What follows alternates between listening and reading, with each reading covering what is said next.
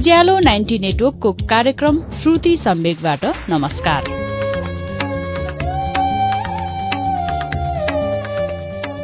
उज्यालो 90 नेटवर्कमा हरेक मंगलबार र शुक्रबार राति 9:15 बजे कार्यक्रम श्रुति सम्वेक प्रसारण हुन्छ।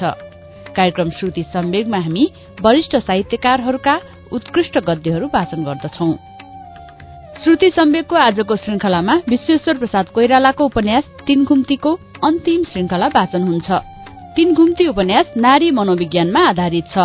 गएको शुक्रबारको श्रृंखलामा इन्द्रमायाको आमा बन्ने सपना पूरा भएको छ रमेशको सहयोगमा। बिस्तारै बिस्तारै रमेश उसकोमा आउन छोड्दैछ।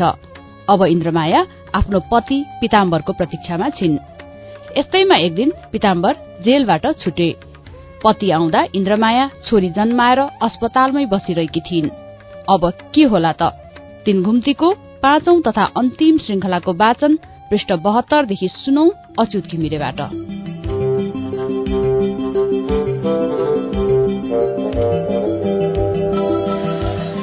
इन्द्रमायाले फेरि एकपटक शिशुलाई हेरी। ऊ निदाएकी थिए। टालोले हलुकोसँग उसको निधार पुछिदिए इन्द्रमायाले। यद्यपि यसरी पुछेर शिशुको अनुहारमा कुनै फरक आएन। पुस्ता किञ्चित तानिएको छाला फेरि निद्रामग्न अनुहारमा मुजा पर्दै चाउरिएर बस्यो। तर इन्द्रमाया यतिले नै पनि मक्क परेकी थिए र पीताम्बरको लागि संकोच मानेर ऊ पर्खिरहे।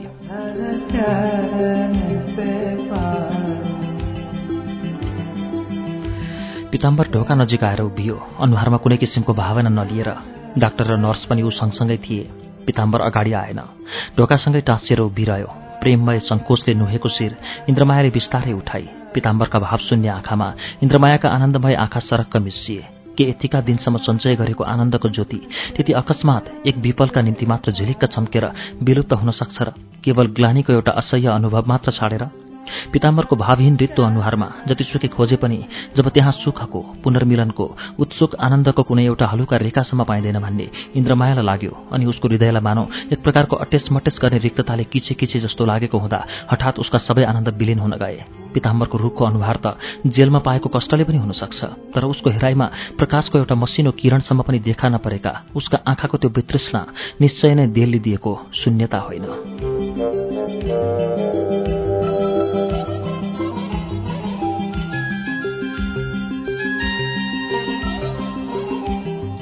नर्सले भनी, छोरीलाई हेर्नुहुन्न? हेर्नुहोस् त कति राम्री नानी। ढोकासँग टाँसिएर उभिएको पीताम्बर जस्ताको त्यस्तै उभिरह्यो, हल्लिनसम्म हल्लिएन। इन्द्रमायाका निराश आँखा निहुरिए र यस लोकको दृश्य र यहाँका झमेलाले भरिएका अन्य विषयपट्टि एक जात चाख्न लिएर मग्नसँग सुतिरहेकी छोरीका उप अड्न गए र त्यहीँ अडिरहे। पीताम्बर बाहिर गएपछि उसले शून्य ढोकालाई आँखा उठाएर हेरी। बाहिर बरण्डामा नर्स भनिरहेकी थिए, बाबुलाई पहिलो दिन लाज लाग्छ र आमालाई पनि।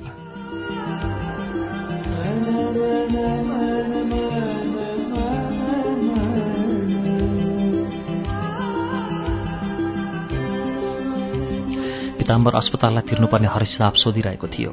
डाक्टरले भनिरहेको सुनि इन्द्रमायाले, अस्पतालको कुनै हिसाब पनि तिर्न बाँकी छैन मिस्टर। पहिले नै कसैले बुझाइसकेको छ। तपाईँ आफ्नी पत्नीलाई पर्सीसम्म लैजान सक्नुहुन्छ। ग्लानी र लज्जाले जडवत भएर कोठामा बसिरहेकी थिए इन्द्रमाया। यदि माताको गौरव लिएर धेरै दिनपछि फर्केर आएको पतिका लागि अत्यन्त उत्सुकताका साथ ऊ नपर्खेकी भए, यदि ऊ सन्तान र पतिका बीच हुने परिचय घडीको लागि नाना किसिमका संकुचिला रमाइला कुरा मनमा गुन्दै खेलाउँदै पर्खेर नबसिरहेकी भए, र यदि उसको मनमा सुमधुर लज्जालु संकोच नभएको भए, सायद उसलाई त्यति बिघ्न ग्लानी र ताप हुने थिएन। रंगीन आशाका पखेटा हालेर ऊ जति माथि पुगेकी थिए, पीताम्बरको एकछिनको व्यवहारले उति नै तल झर्न पुगियो।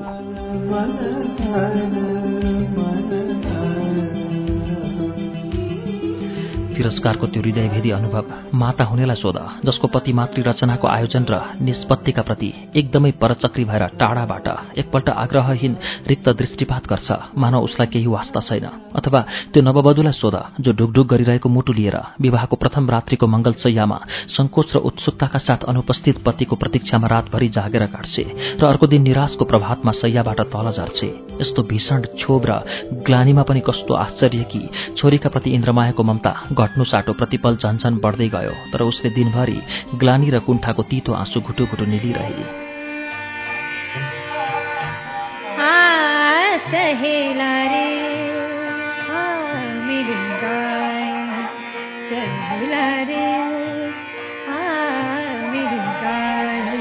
यही घटनालाई लिएर पछिसम्म धेरै पटक पिताम्बर र इन्द्रमायामा कुरा चल्ने गर्थ्यो, किञ्चित क्षोभको वातावरणको रचना गर्दै। इन्द्रमाया भन्थे, पिता, त्यस दिन तिमीले आउनु नै पर्ने के को खाँचो थियो र, यदि तिमीलाई त्यस्तो अनिच्छा थियो भने? पिताम्बर अत्यन्त रुखो स्वरमा भन्थ्यो, मेरो पनि आफ्नो कर्तव्य छ र त्यसको मैले विचार गर्नुपर्छ। तिमीहरू स्वास्नी मानिस जस्तो अनुत्तरदायी हामी पुरुष कहाँ हुन सक्छौँ र?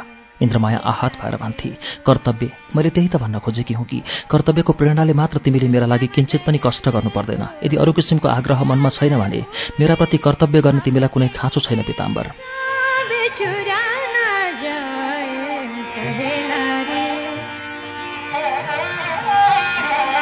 इन्द्रमायाले असाध्य संयमका साथ यो कुरा भनेकी थिए। हृदयको उम्लिदो बाफलाई उसले बलपूर्वक घाँटीभन्दा मुनि नै थिचेर राखेकी थिए। त्यसबेला पिताम्बरले उस्तै शुष्कताले भरिएको बाणीमा भन्यो, कर्तव्य म आफ्नो लागि गर्छु, तिमीलाई रिझाउला भनेर होइन, आफ्नै सन्तोषको लागि। अस्पतालमा तिम्रो खर्च वर्षको व्यवस्था मिलाउने मेरो धर्म थियो।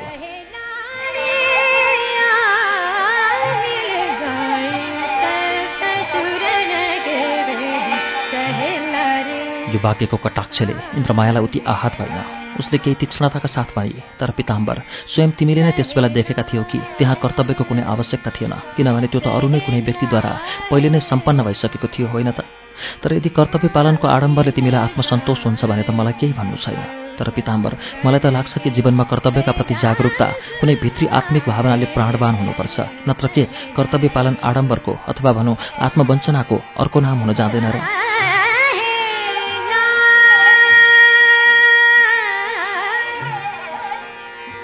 इन्द्रमायालाई आफूले दिएको यो उत्तर केही तीखो भए जस्तो लागेको थियो।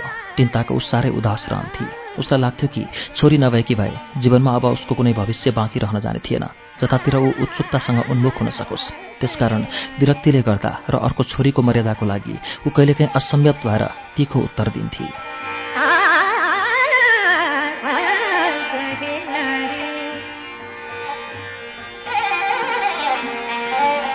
त्यसैले कहिलेकाहीँ जब उनीहरूका बीच भनाभन हुन्थ्यो, इन्द्रमाया भन्ने गर्थे, हेर पिताम्बर, जसलाई तिमी कर्तव्य भन्छौ त्यसको म अवहेलना गर्न चाहन्न, तर त्यसको सीमा हाम्रो लोक या समाजभन्दा बाहिर खिचिएको हुँदैन। त्यसैले त्यसलाई लोकाचार भने पनि हुन्छ।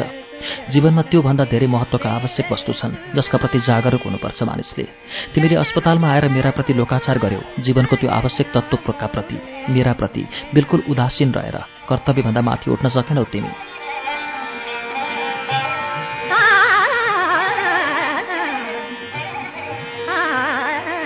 पिताम्बरले मुखलाई केही वक्र पारेर भनेको थियो, तिमीले नि, म जेलमा छँदा तिमीले मेरा प्रति कुन वफादारी गरेकी थियौ नि?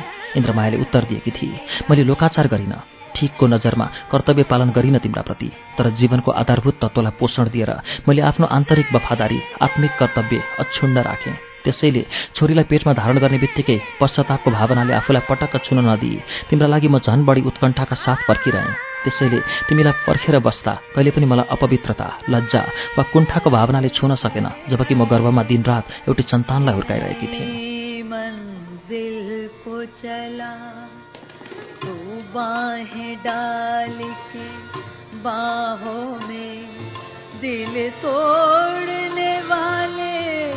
देख के चल, हम भी तो पड़े हैं राहों में, हम भी तो पड़े हैं राहों में। इन्द्रमायालाई लाग्छ कि उसले यो सब उत्तर केवल तर्कले जित्नका निम्ति मात्र दिएकी थिएन।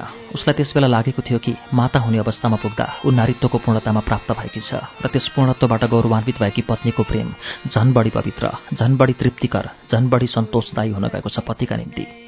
त्यसबेलाको उसको प्रेम पूर्णाङ्गी भएको थियो भन्ने उसलाई लागेको थियो। यी सब कुरा किन सोच्दैन पिताम्बर? किन समाजले बलजफ्ती थोपरेको वैवाहिक नियमको मर्यादाभन्दा गम्भीरतर प्रवेश उसको हुन सकेन?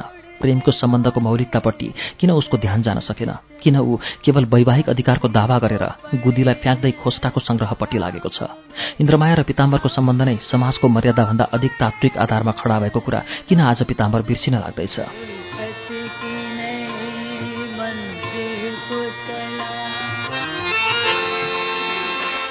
पिताम्बरले एक दिन सोधेको थियो अत्यन्त वितृष्णाका साथ, के तिमीलाई यसको कुनै सङ्कोच हुँदैन कि एउटा पोलाहाका साथ तिमी पहिला गएकी थियौ भनेर? भ्रष्ट हुनको लागि पनि एउटा अर्को भ्रष्टलाई किन खोज्दै पुग्यौ? सके पिताम्बरले सम्झेको हुँदो हो यस्ता वाक्यले विषालु बाणको काम गर्ला इन्द्रमायाको मुटुमा। छिनछिनमा इन्द्रमायालाई घोचेर वेदना पीडित पार्दै बदला लिने पिताम्बरको उद्देश्य हुँदो हो, तर इन्द्रमायामा त्यसको कुनै असर पर्दैन थियो। आफ्नो आचरणका प्रति मानौ ऊ परम निश्चिन्त थिए।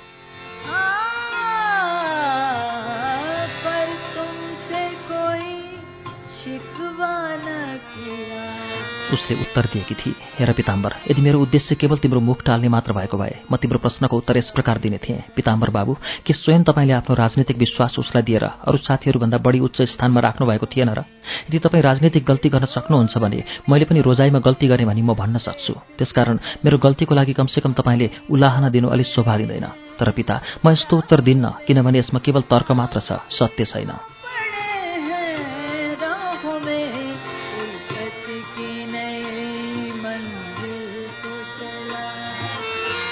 इन्द्रमायालाई लाग्यो उसको मुखबाट बिनसित्ती कडा शब्द निस्केछ। त्यसकारण उति नै खेर उसले बडो नरम स्वरमा भने, पिता, मानिलेऊ कथम कदाचित रमेश पोलाहा नभएको भए के स्थितिमा सुधार हुने थियो र? यो छोरीको बाबु पोलाहा नभए पनि मेरो लागि कुनै फरक पर्ने थिएन। म उसँग जाँदा कस्तो पुरुषसँग गइरहेकी छु भन्ने तर्क वितर्क गरेर गएकी थिइन। तिमी नै पनि चाहे साधु प्रमाणित हौ अथवा डाकु, मेरो लागि तिमी उही पिताम्बर नै रहनेछौ जसको लागि म आफूलाई सम्पूर्ण रूपले समर्पित भएकी पाउँछु। मेरा निम्ति रमेश केवल त्यस्तो व्यक्ति मात्र रहन गएको छ जसले मलाई केही दिन रमाइलो पारिदियो र त्यही रमाइलोको सहवासमा मैले छोरी आर्जन गरेँ। यदि अहिले मेरो प्रेमले तिमीलाई पुगेको छैन वा यदि मेरो प्रेमले अहिले तिमीलाई सन्तोष छैन भने के रमेश साधु भएको भए त्यो पुग्ने थियो त? तिमी किन आफूलाई धोका दिन खोज्छौ पिता?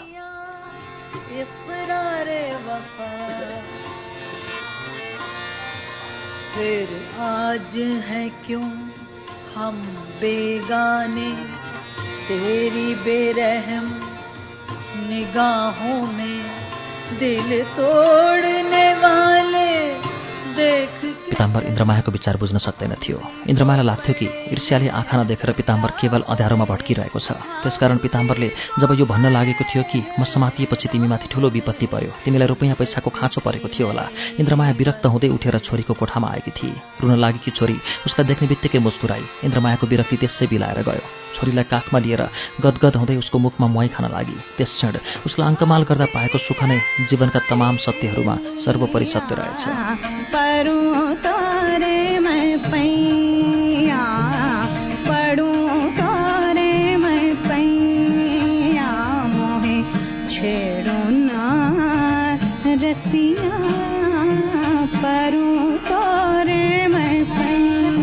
तर चिन्ताका बीचबीचमा उसको मगजमा किसिम किसिमका प्रश्न उठ्थे। किन यी सब कुरा भए? उसको प्रेम किन सर्वजयी हुन सकेन? किन उसको प्रेमले पिताम्बरको हृदयको अन्धकारलाई हटाउन सकेन आफ्नो अन्तः प्रकाशद्वारा? किन त्यसले आफ्नो गहिराईसम्म पिताम्बरलाई तानेर ल्याउन सकेन? इन्द्रमायाको त्यत्रो समर्पण उपरान्त पनि ऊ के पाउँछ भने पिताम्बर छिपछिपे पानीमा नै छ। समाजको आधारभूत स्थूलका उपर नै गोडा स्थापित छ उसको। जीवनको सीमाहीन सागरमा पस्ने उसको साहस छैन।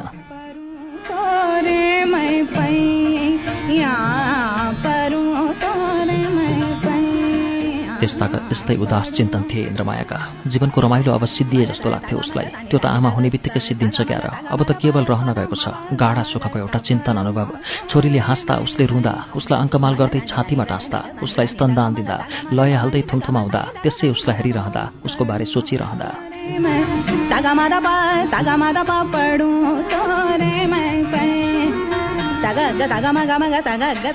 छोरीले उज्यालो पारेको उसको जीवनको एउटा पक्ष परम सुखकर थियो भने अर्को पक्ष चाहिँ कस्तो उदास। पिताम्बरका साथ त ऊ बसेको नै थिए, तर कस्तो आग्रह शून्य व्यवहार हुन्थ्यो पिताम्बरको इन्द्रमायाका प्रति। मानौ दुवै पक्षका तर्फबाट उसले नै सम्बन्धको जिम्मेदारी बेहोर्नु परेको थियो। उसले स्वयं आफ्नो हृदयलाई छामेर हेरी, तलसम्म डुबेर हेरी कि कहीँ उसको हृदयमा नै प्रेमको हरियाली सुक्दै गएको त होइन?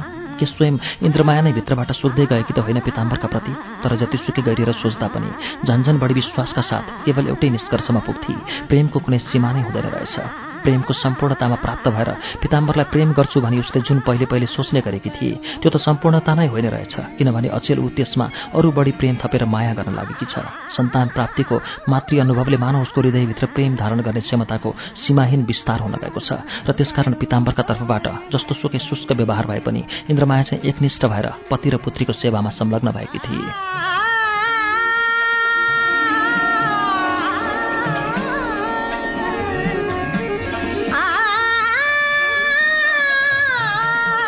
पिताम्बरको उसका प्रतिको प्रारम्भिक वैराग्यलाई पुत्री स्नेहको आकर्षणद्वारा भेटाउनु पर्यो भन्ने प्रयत्न पनि उसले गरी छोरीलाई पिताम्बरको कोठामा ल्याउँथे र कहिलेकाहीँ साहसका साथ उसलाई पतिको ओछ्यानमा राखिदिन्थे।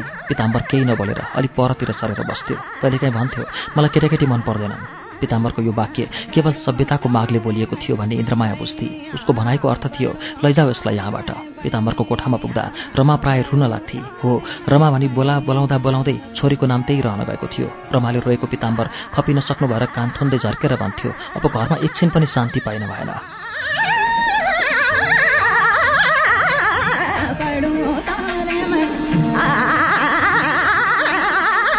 कहिले चाहिँ बामे सर्न लागेकी रमालाई सिंगारी ओरी पिताम्बर बाहिर जान लागेको थाहा पाएर इन्द्रमाया बाटो छेकिने गरी बार्दलीमा छाडिदिन्थी र आफू चाहिँ कोठाबाट हेर्थी। रमा बामे सर्दै पिताम्बरको कोठाको ढोकामा पुग्दा पिताम्बर उसलाई नागेर निस्कन्थ्यो। इन्द्रमाया आहत हुन्थी। दगुर्दै गएर छोरीलाई भुइँबाट उठाउँथी, मुहाई खान थाल्थी। पिताम्बरको पिठ्यौँ बिस्तारै बिस्तारै सिँढीबाट झरिरहेको हुन्थ्यो। कहिले कहिले पिताम्बरलाई देख्ने बित्तिकै रमा रुन लाग्थी। एक दिन पिताम्बरले रमालाई लत्याएर गएको देखेर रोइरहेकी छोरीलाई बोक्दै इन्द्रमायाले पिताम्बरलाई भनेकी थिए, पिताम्बर, बिचरी यसलाई किन दण्ड दिन्छौ? दोष मेरो हो भने म पो दण्डको भागी छु। जवाफ नदिएर पिताम्बर खटखट गर्दै काठको भर्याङबाट ओर्लियो।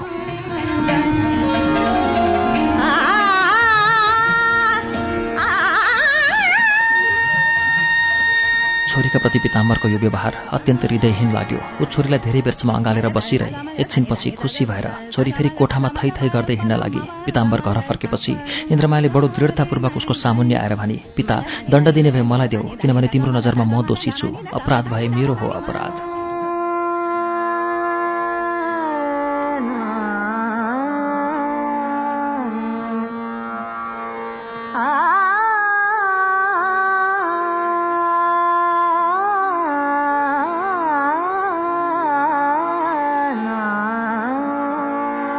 एउटा नयाँ कुराको अनुभव हुन लागेको थियो चिन्ताका इन्द्रमायालाई। प्रेमको समर्पणमा मर्यादाको अवसान भने कदापि हुँदैन रहेछ, बरु त्यसको झन् विस्तारित उदय हुँदो रहेछ प्रेममा।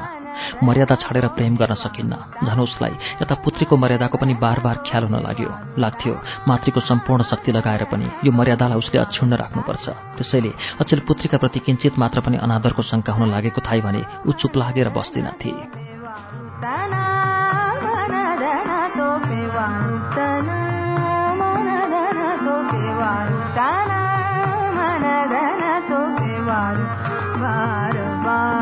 र यहाँ अर्को एउटा कुरा पनि थियो। पहिले पहिले आइपरेका जीवनका समस्याहरू त्यस्ता मौलिक थिएनन् जसका प्रति जीवनको गहिराईको अन्तिम सतहमा पुगेर भेट्टाएको सत्यको शिलाखण्डमा उभिएर उसले विचार गर्नु परेको होस्। अहिलेको समस्या त उसको अस्तित्वसँग सम्बन्ध राख्थ्यो। आफ्नो अस्तित्व लोप गराएर मात्र इन्द्रमाया अहिलेको समस्यातर्फ विमुखा भएर बस्न सक्ने थिए। पिताम्बरका कुरा मानेका खण्डमा इन्द्रमाया नै रहने थिएन। यदि उसले आफ्नो जीवनको सत्यलाई पिताम्बरको आचरण र उसको विचारका सम्मुख निर्धक्कसित राखिन भने के ऊ प्रेमिका, पत्नी र माताको पदबाट आफूलाई झारेर केवल एउटी परान्न भोजी, दासीमा परिणत हुन्न र? त्यस स्थितिमा जीवनको अर्थ नै लोभ भएर जान्छ। उसले गरेको समाज त्याग, त्यसपछि उसले गरेको पिताम्बरको वरण र उसका प्रतिको प्रेम, रमेशबाट प्राप्त गरेको त्यो तृप्तिदायी आनन्द, आफ्नो गर्वको गौरव र अहिले चाहिँ माताको मर्यादा, के यी सबै तत्त्वहीन आकाशमा निस्सार भई बिलाउने बाफ जस्ता हुन्नन् र? इन्द्रमायालाई लाग्यो कि उसले कमसेकम यी सब प्राप्तिको संरक्षणका लागि पनि चुप्प लागेर बस्नुहुन्न।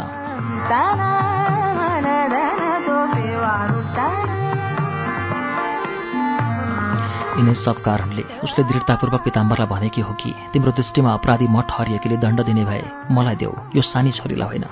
सुनेको नसुने गरेर पिताम्बर कोठाभित्र पस्यो। इन्द्रमाया पनि पछ्याउँदै कोठाभित्रै पुगी। पिताम्बर ओछ्यानमा बसेर सुरुवाल खोल्न लाग्यो।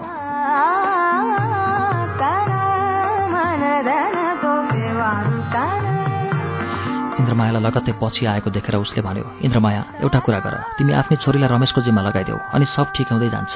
एक्कासी इन्द्रमायाले यो प्रस्ताव बुझ्नै सकिन। उसले भनी, के रे? पिताम्बरले भन्यो, तिमीले छोरीलाई पन्छायो भने हाम्रो सम्बन्ध फेरि सहज भएर जान्छ। अर्थ बुझेर इन्द्रमायालाई आश्चर्य लाग्यो। उसले भनी, यो कसरी?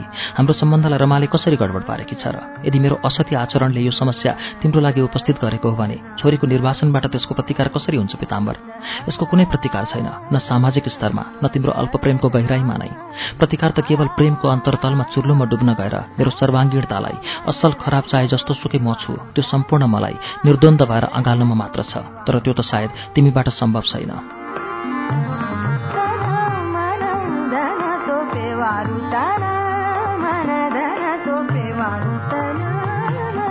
इन्द्रमायाले भने, त्यसको कारण त एकदम स्पष्ट छ, किनभने रमेश मेरो पति होइन, जसलाई मैले एक दिन आफ्नो महान निर्णय गरेर आत्माको एकान्तमा वर्णन गरेर पति तुल्याएकी थिएँ। म यो सत्यलाई केही गरेर पनि मेटाउन सक्दिनँ पिताम्बर।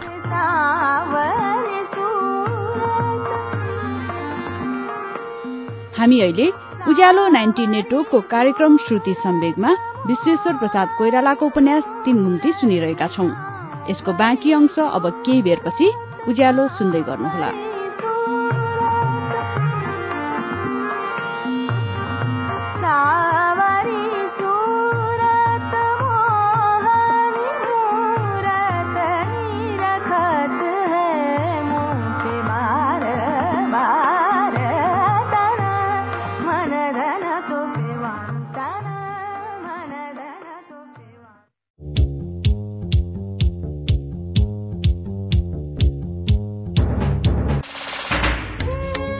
कार्यक्रम श्रुति सम्वेक तपाई अहिले उज्यालो 90 नेटवर्क काठमाडौँ सँगसँगै इलाम एफएम, झापाको एफएम मेची ट्युन्स, महोत्तरीको रेडियो दर्पण, वीरगंजको नारायणी एफएम, हेटौडा एफएम, चितवनको रेडियो त्रिवेणी र रेडियो चितवन, तनहुको मादिसेती एफएम र पोखराको रेडियो तरंगबाट सुनिरहनु भएको छ।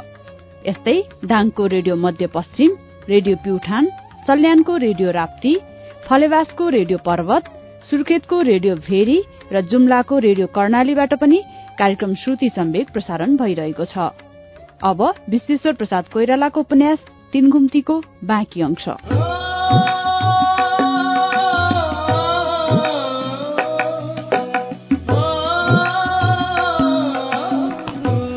पिताम्बरले फेरि भन्यो, रमेशसँगको यौन सम्बन्ध नि?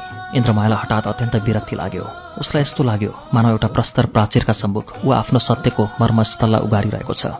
उसले विरक्तिकै स्वरमा भनी, यौन यौन यौन, के तिमी यौनको चिन्तनबाट एक क्षणका निम्ति नै भए पनि मुक्त हुन सक्दैनौ पिताम्बर? मानव जीवनमा यौन सम्बन्ध जतिसुकै आवश्यक भए पनि त्यसमा कमसेकम त्यो अधिकार शक्ति चाहिँ कदापि छैन कि यौन प्राप्त पुरुषलाई केवल त्यति कारणले मात्र पतिको प्रतिष्ठा प्रदान गरोस्। के तिमीले आफ्नो जीवनको अनुभवबाट यो देखेका छैनौ कि यौन सम्बन्धले तिमीलाई जोसँग तिम्रो शारीरिक सम्बन्ध रहेको थियो ती सबैको पति बनाएन र वेश्याको सबै ग्राहक उसका पति होइनन्?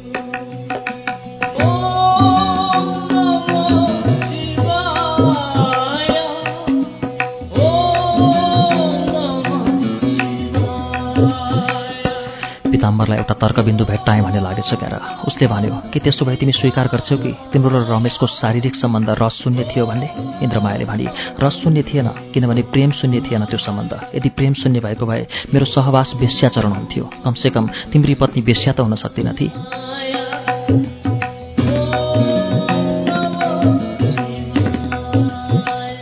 इन्द्रमायालाई लाग्यो कि उसका यी शब्दहरूलाई पिताम्बर घोरिएर सुनिरहेको छ, तर पटक्क नबुझेर।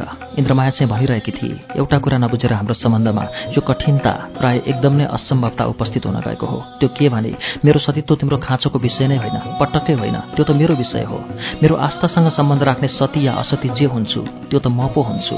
त्यसकारण म सती भएँ वा असती भएँ भन्ने कुरा त मैले निर्णय दिने कुरा पो हो। तिम्रो वास्ता वा तिम्रो प्रेमसँग मात्र हुने होइन नि पिताम्बर। प्रत्येक बहसपछि उनीहरूको सम्बन्धको स्वाभाविकता झन्झन लोप हुँदै जान्थ्यो र वातावरण झन्झन विषाक्त।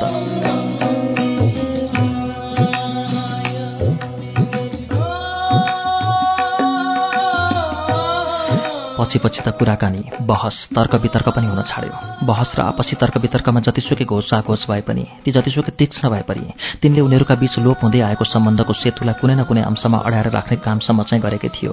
तर पछि कुराकानी समेत हुन छाडेकाले उनीहरूका बीच आदान प्रदानको कुनै माध्यम नै रहेन। मानव दुवै आफ्नो आफ्नो कक्षमा असंलग्न भएर घुमिरहेका थिए। इन्द्रमाया धेरैजसो आफ्नै कोठामा बसिरहन्थे। पिताम्बर पनि आफ्नो काममा प्राय बाहिरै रहन्थ्यो र यदि घर आयो नै भने पनि सोझै आफ्नो कोठामा जान्थ्यो र त्यहीँ बसिरहन्थ्यो।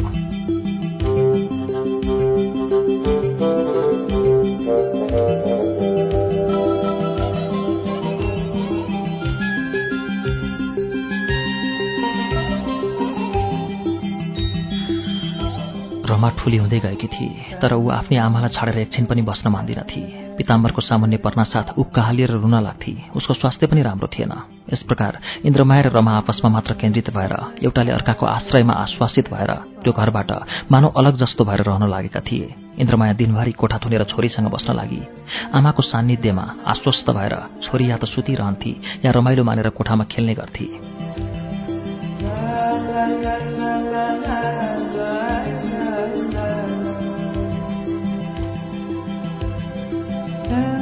चिन्ताका एक्लै बसेर सोच्दा सोच्दा इन्द्रमायालाई यस्तो लाग्न थाल्यो कि सायद उसले अब फेरि एउटा यस्तो निर्णयमा पुग्नुपर्ने भएको छ जुन निर्णय लिँदा उसले आफ्नो नारीत्वलाई स्वयं खण्डित पार्नुपर्नेछ।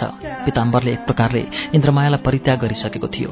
उसको एउटा शर्त थियो कि ऊ छोरीको पनि परित्याग गरोस्। यद्यपि यो कुरा पीताम्बरले शब्दद्वारा भनेको थिएन, तर व्यवहारबाट उसले यो स्पष्ट गरिदिइसकेको थियो कि इन्द्रमायाले उसमा र रमामा एउटालाई मात्र रोज्न पाउँछे। एक दिन उसले इन्द्रमायालाई भनिसकेको थियो कि यदि रमालाई रमेश कहाँ नपाउने हो भने ऊ कुनै अनाथालयमा राखिदिए पनि हुन्छ। यसमा इन्द्रमायाले भनेकी थिए, त्यसो भए मैले यहाँ किन बस्ने त, के भोजन र वस्त्रको लागि?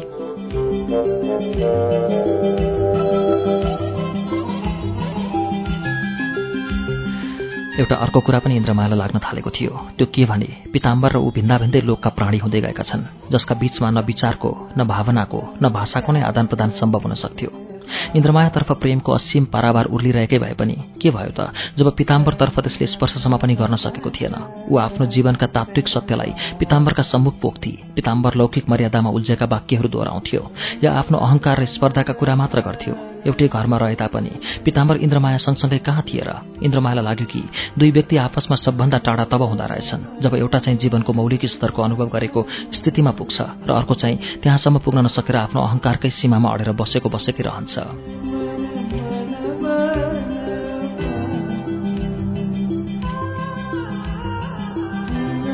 र यतिका दिनपछि इन्द्रमाया आफूले गरेका निर्णयहरूको बारेमा सोच्न लाग्छे। उसलाई लाग्छ उसले गरेका निर्णयहरूको महत्त्व यसैमा छ कि ती निर्णय लिँदा उसले आफूलाई अनावश्यक कुरामा नफसाएर जीवनको अस्तित्वमा नै आधारित गरेकी थिए।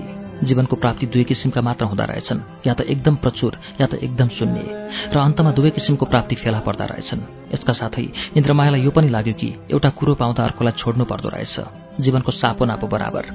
पीताम्बरको प्रेम सुख पाउन खोज्दा समाजलाई त्याग्नु परेको थियो उसले, रमेशबाट रमाइलो पाउन खोज्दा आस्थाको सन्तोष त्याग्नु परेको थियो, र माताको सन्तोष पाउन खोज्दा पतिको सुख त्याग्नु पर्यो। त्यस्तै जीवनलाई वर्ण गर्दा मृत्युलाई पनि स्वीकार गर्नुपर्छ।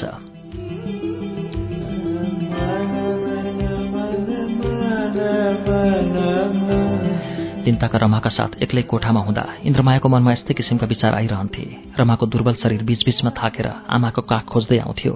इन्द्रमायालाई लाग्यो यसले आमाको आधार बाहेक अरू कुनै आधार पाइन। बीचबीचमा रमेश पसले बुढीकी नातिनीको हात खबर पठाउने गर्थ्यो कि उसले साथीहरूलाई पोलेको होइन, उसका बा दरबारमा सरदार भएकाले छोरालाई कोसिस गरेर छोडाइएका हुन्, र साथीहरूले इन्द्रमायासँग बसेको देखेर रिसले उसलाई पोलाहा भनी प्रचार गरेका हुन्। इन्द्रमाया अचम्म मानेर सोच्दथे, रमेशलाई आफ्नो सफाई दिने आवश्यकता नै किन पर्यो र? उसका लागि यी सबै निरर्थकका कुरा थिए।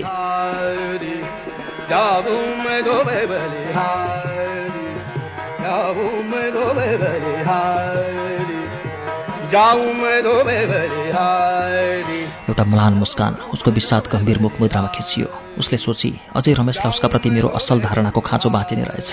तर उसले रमेशका बारेमा खराब धारणा नै कहिले राखिर, कहिले उसका गुण दुर्गुणको विवेचना गरेर उसले राजनीतिको स्तरमा उभिएर उसले कहिले चिसो आँखाले निरीक्षण गरेर उसले रमेशलाई प्रेम गरेकी थिए र उसबाट सन्तान पाइ पनि।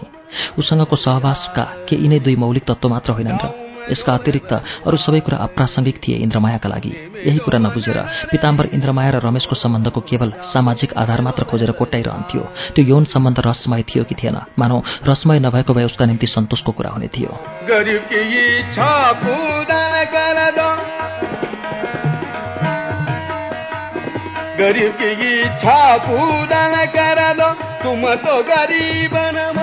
रमेश पनि आफ्ना सफाई पठाएर सम्बन्धको छिपछिपे स्तरपट्टि मात्र उसको ध्यान रहेछ भन्ने प्रमाणित गरिरहेको थियो। रमेश, तिम्रो सफाई अनावश्यक निरर्थक र अप्रासङ्गिक छ भनेर इन्द्रमायाले एउटा उदास हाँसो हाँसेकी थिए। रमेशले एकपल्ट यो पनि स्वीकार गरेर पठाएको थियो कि जब ऊ इन्द्रमायासँग बस्ने गर्थ्यो त्यसबेला उसको बिहा पनि भइसकेको थियो, तर लज्जाले यो सत्यलाई उसले इन्द्रमायाबाट लुकाएर राखेको थियो र त्यसका लागि ऊ आजकल क्षमा प्रार्थी पनि छ अरे। तर इन्द्रमायालाई यी सब कुरामा कुनै चाख थिएन। निष्प्रयोजन थियो रमेशको स्पष्टीकरण। बिहा भएको हुँदाहुँदै पनि उसले इन्द्रमायासँग सहवास गर्यो भन्दैमा उसले लज्जित हुने केही पनि कारण थिएन। यदि जीवनको कुनै त्यस्तो मौलिक आवश्यकताको अझै आग्रहद्वारा यिनीहरूको सम्बन्धलाई स्वतः पवित्र पारेको थिएन भने जस्तोसुकै स्पष्टीकरणले पनि त्यसमा सुधार ल्याउन सक्दैनथ्यो। ऊ पनि त विवाहिता नारी नै थिए नि।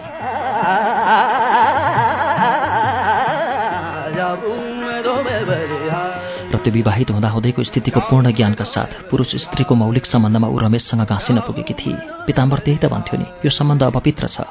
रमेशले पनि त्यही तर्कलाई स्वीकार गरेर लज्जाबोधको अनुभव गरेको हो र अहिले स्पष्टीकरणद्वारा त्यसमा केही न केही तर्कसङ्गति ल्याउने प्रयत्न गरिरहेको थियो। रमेशले पनि उसको र इन्द्रमायाका बीचको त्यस्तो आत्मीय सम्बन्धलाई पिताम्बरकै आँखाले हेरेको रहेछ। त्यसबेला साधारण मान्यता आँखाले पिताम्बर चाहिँ तटस्थ भएर न्यायकर्ताको आसनबाट फैसला गर्दै थियो, त अपवित्र, त पतित, त पापी। रमेश चाहिँ इन्द्रमायासँगको सम्बन्धको असम्भोगी भएकोले न्यायकर्ताको आसन त लिन सक्दैन थियो, तर ऊ सम्बन्धको मौलिक गहिराईमा नपुग्न सकेकाले स्पष्टीकरणको प्रयोजन हुन आएको थियो उसलाई। पिताम्बर र रमेश दुवैको सदृश दृष्टिकोष रहेछ। तिमीले सफाई नपठाउनु पर्ने रमेश।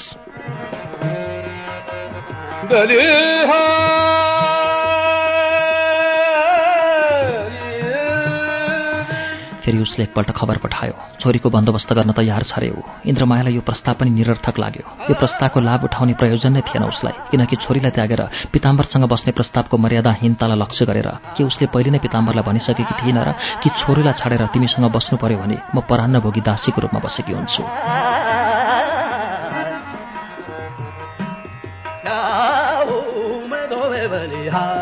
समस्या छोरीको व्यवस्थाको थिएन, समस्या त थियो उसको नारी अस्तित्वका दुई मौलिक आवश्यकता पूर्तिको, नारीको प्रिया तत्त्व र माता तत्त्वको एकै साथको संरक्षणको। इन्द्रमायाको अस्तित्व मौलिकको माग गर्यो, माग थियो पुत्रीलाई नत्यागेर पिताम्बरलाई पाइरहँ भन्ने र साथै पिताम्बरलाई नत्यागेर पुत्रीलाई पनि सदैव पाइ नै रहँ भन्ने।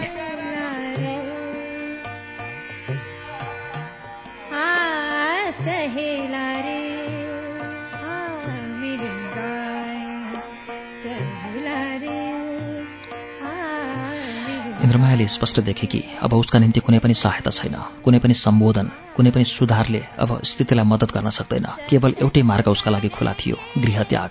तर के गृहत्याग इन्द्रमायाका लागि सजिलो कुरा थियो र? केही वर्ष अघि पितृगृहलाई त्यागेकी थिए उसले, आफ्नो भविष्यलाई आफ्नो मुठ्ठीमा लिएजे गरी आमा बाबुको घर छोडेकी थिए उसले। त्यो गृहत्यागको परिणामले रचेको यो दोस्रो गृहत्याग के त्यति नै सुगम थियो र? पहिलेको गृहत्यागपछि कुनै एउटा किनारा त उसले भेट्टाएकी थिए, मद्दत गर्न अगाडि बढेको एउटा बलियो हात समाउन पुगेकी थिए। त्यसबेला ऊ यो दोस्रो गृहत्याग चाहिँ आफूलाई छोरी समेत शून्यतामा अर्पित गर्नु थियो।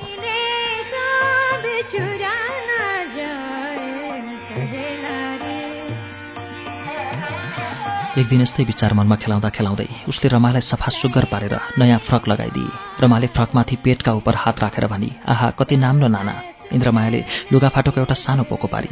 आफ्नो भन्ने नै के थियो र उसँग, बस एकजोर लाउने लुगा।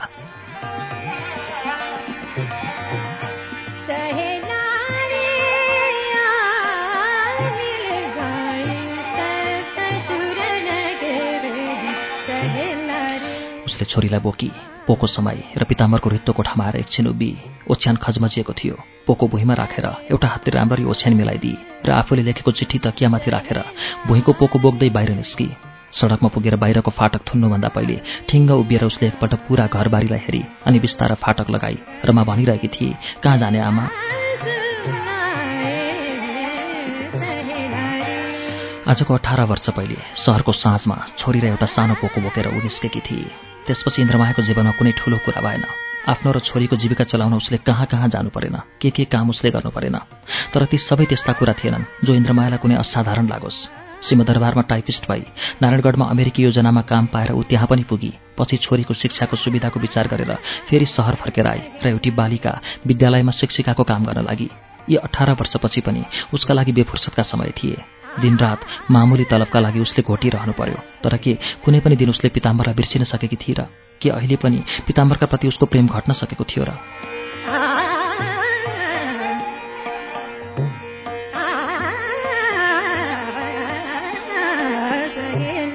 उसले घर छोड्दा चिठीमा पिताम्बरलाई लेखेकी थिए, प्रियतम, सम्बोधनका लागि क्षमा चाहन्छु, तर यो मेरो हृदयको भावनाले स्वाभाविक किसिमबाट उच्चारित गरेको सम्बोधन हो। म तिमीसँग बिदा लिँदैछु, यसकारणले यो चिठी लेख्दैछु कि बिदाको दिन म तिमीलाई कुनै किसिमको व्यथा दिन चाहन्न।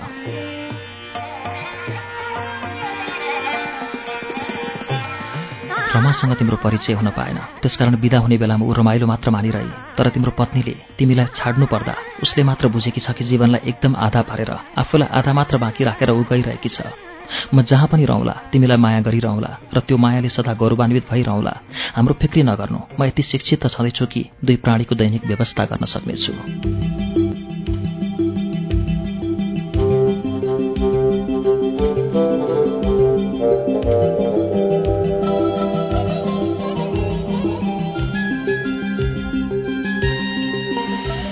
47 वर्षकी प्रौढा इन्द्रमाया आज तृतीय प्रहरमा आफ्नो एकान्त कोठामा यस्तै कुरा सोचेर लेटिरहेकी थिए। उसले सम्झी आजकल पिताम्बर एउटा दलको नेता भएर सम्मानको पदमा आसीन छ।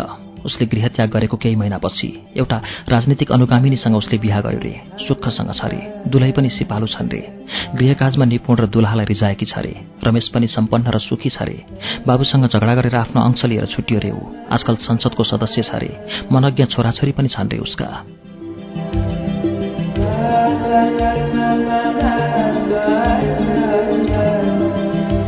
इन्द्रमायाले सुनिने गरी मधुरो स्वरमा एक्लै बोली, जीवन यही हो। तल सिडीमा रमाले हाँसेको सुनि इन्द्रमायाले फेरि झल्यास्स भई कुन्नी कहिले हो भित्तामा परेको अस्ताउँदो सूर्यको किरण लोप भइसकेको थियो। कोठा अँध्यारो भइसकेको रहेछ। साँझले झमक्क छोपिसकेको थियो। इन्द्रमाया ओछ्यानबाट उठी आँखामा रसाएर थोपा बन्न थालेको आँसु पुछी उसले। हतारिएर झ्याल उगारी अनि बत्तीको स्विच थिची कोठा उज्यालो भयो।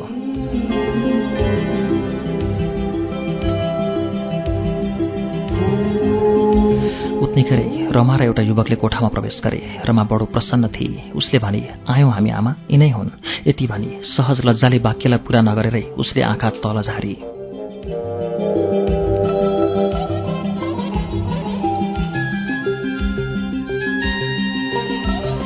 इन्द्रमायाले छोरीलाई हेरी। उसलाई लाग्यो ठिक्कै यही उमेरकी थिए जब आमु बाबुलाई छाडेर पिताम्बर कहाँ गएकी थिए 20-21 वर्ष पहिले। उसले छोरीसँगै उभिएको युवकलाई पनि हेरी। राम्रो स्वस्थ युवक थियो। पिताम्बर पनि यही उमेरको हुँदो हो तिनताका।